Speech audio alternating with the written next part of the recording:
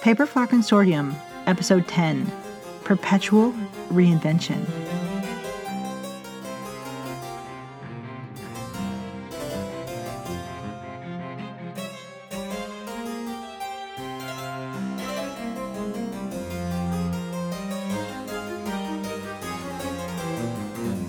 Recording by Loretta Fabron-Foy, a former lady of the Kingdom of France and the current historian and librarian of the Paperflower Consortium. Welcome back, my beloved initiates. Tonight we will be speaking on the importance of reinvention and education to the vampire. Due to a recent Dracula miniseries, some people believe vampires can simply drink the blood of a modern person and learn their language and contemporary lifestyle. If only it were that easy. As you may remember, in the novel, the original Count Dracula kept English books and newspapers in his remote castle. This means he taught himself English long before Jonathan Harker arrived. In fact, he asked Harker to help him with intonations. And the Coven has seen this with our own population of vampires, because staying current with language takes so much time, even if you already know the language. For example, our own Derek Miller spoke English, of course. He was born in England. And even in the 1850s, most Americans loved a posh English accent. But Derek was born in a low-class neighborhood in London. So he forcibly abolished his Cockney accent when we came to America. He felt it sounded uncouth. And then for decades, he had the transatlantic accent of a radio announcer. And when that slowly disappeared from modern usages in the 1940s and 50s, Derek's accent also toned into the West Coast American accent which you hear today. And it's not just accents. People often forget that words change generation to generation. Some people believe vampires are intrinsically formal creatures, and at times we can come across as a little snobby, but the only reason we tend to speak formally is keeping up with modern slang is difficult. Words change meaning generation to generation. For example, the word awesome. When I was a girl, God, or perhaps the king, gave people a sense of awe. But once the word awesome just means great, it lost its meaning of wonderful and terrifying at the same time. Now people say chicken is awesome, or coleslaw is awesome.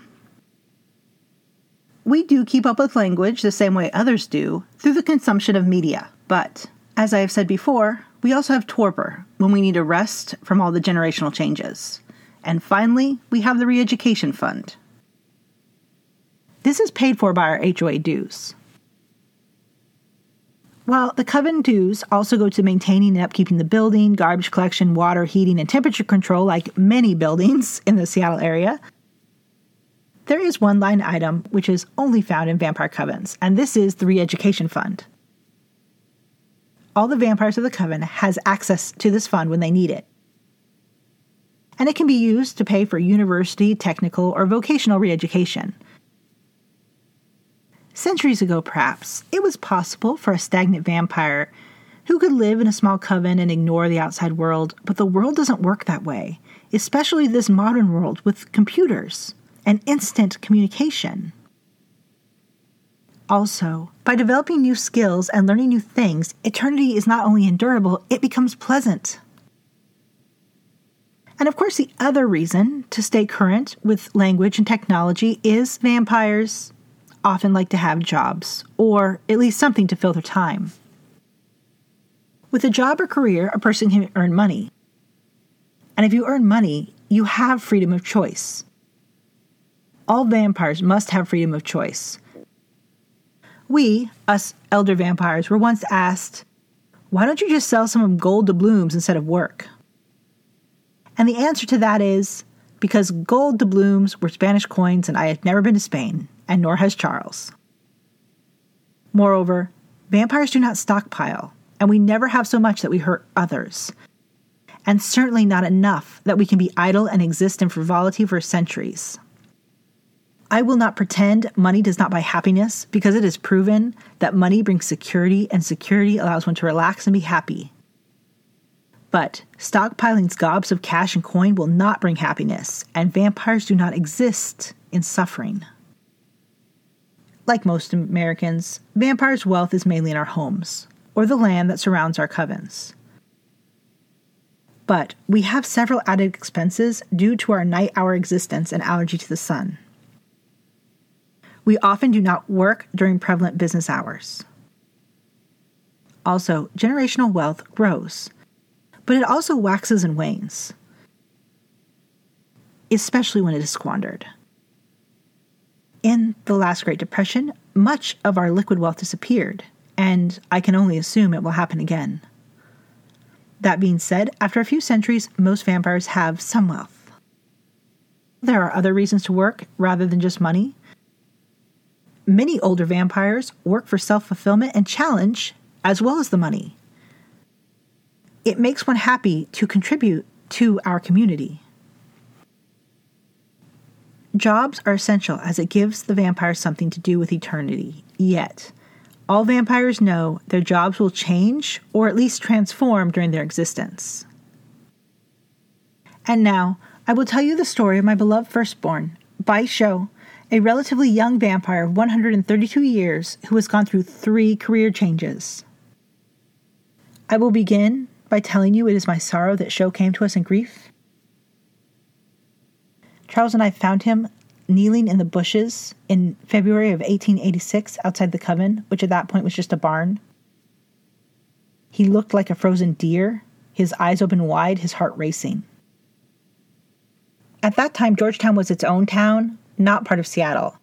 But we knew what was going on in the city, especially against the Chinese. And we understood Shou was scared, because back then the night was dark. Only stars and a sliver of a moon offered any light. And of course, most humans fear the pure dark, because they cannot see in the dark. Every shadow might be a man who might hurt him, and there was no way to know if every footstep was a friend, foe, or wild animal. Now, I don't know if it was something in Shou's eyes or I had a momentary telepathic connection, but I remembered my own childhood as a Huguenot in a Catholic country. I wanted to tell him I would help him, but I didn't speak any Mandarin. In fact, at that point, I only spoke French, but Charles had been speaking Chinook Wawa and a bit of English since he came to America. For those who do not know, Chinook Wawa used to be a mixed contact language used for trading, but now it is a Creole and spoke by the Grand Ron. At any rate, we tried to see if we could help Shou and hoped he understood us. Once Charles began to speak, of course Shou knew English and Chinook Wawa and Mandarin. Because, you see, Shou was born in Seattle 26 years prior. He had all races of clients at his parents' herbery. At that point, many people were still speaking Chinook Wawa quite often, sometimes even as a way to prove how long their families had lived in the area. Also, first, Shou thought we were the souls of wicked humans who had been reborn as demons. Plus, we are white, and it was white people who started this riot against the Chinese, so he was terrified. However, he really didn't have very many other options. He was completely lost. And when I put out my hands and told him not to worry, Charles translated as best as he could. We soon learned that he had lost his parents and younger siblings somewhere in the woods. He didn't know where. His 2 younger brothers, who were 18 and 19 respectively, had moved much faster than the others. And his parents were struggling with the children who were still children. And suddenly they had disappeared behind him somewhere. And Shou, who had been trying to keep everyone together, had slowed for this moment, and his younger brothers disappeared in front of him. And there was so much shouting, and he tried to circle around to find his parents, but then he found himself lost in the darkness. And we offered him shelter in our home. He wouldn't accept it. So we offered him a blanket and a bowl of cow's meat, which Charles cooked in front of him, so he knew we weren't trying to hurt him. And he accepted that. Charles went to get Derek, who was able to pry the family image out of Shou's mind, and Derek and Charles went to go look for them, thinking they too may be nearby, but we couldn't find them. I did not expect to turn him. I had actually once hoped that we would find his family, we just didn't.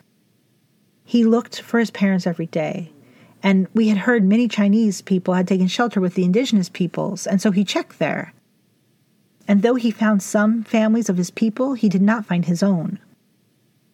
And so Shou began returning to the barn, and we fed him. And one night it stormed terribly, and he came inside. And once he was inside, Agatha cared for him as she once doted upon Pascaline and I, and upon Derek. And Shou remained in the coven for several more weeks. As I said, Shou already knew Chinikawawa, so he already had a basic knowledge of some French words. Still, I just was surprised at how quickly he spoke French to us. Of course, his American version of English was cleaner than Derek's, being born here, and so Derek was able to listen carefully and eradicate the last of his Cockney accent. Finally, after a few weeks, when Shou felt it was safe, he went back in Seattle and reopened the herb shop, though now it was more focused on confectionaries, as he had found that to be the most profitable products for his business. And Derek and Jacob popped in with legal documents that needed translating, and eventually translations and simply writing letters home for loggers and miners became the more profitable business rather than confections because writing letters had very little overhead. Since Shou had lost his first family, I thought he might marry and have children of his own, but instead he grew closer to our family. And though I did not leave the coven much at that time, Shou visited me often. He said sometimes he felt that I worried about him, which I did. And later, when he asked me to transform him, I did. Obviously, back then, there was not the initiation training as there is now, but we did ensure that he understood his sweet shop would close entirely if he couldn't be open in the daylight. And we told him to collect a large jar of earth from underneath the shop to hold memories of home and hearth, his parents and siblings, which he did. And after he became a vampire, it became a natural progression to translate full-time. Over the next decades, he learned several more languages: Cantonese, German, Japanese, Arabic. And moreover, he learned to understand the strands of interconnectedness between languages and how they developed. And this helped him master certain things about languages that the layman just doesn't know.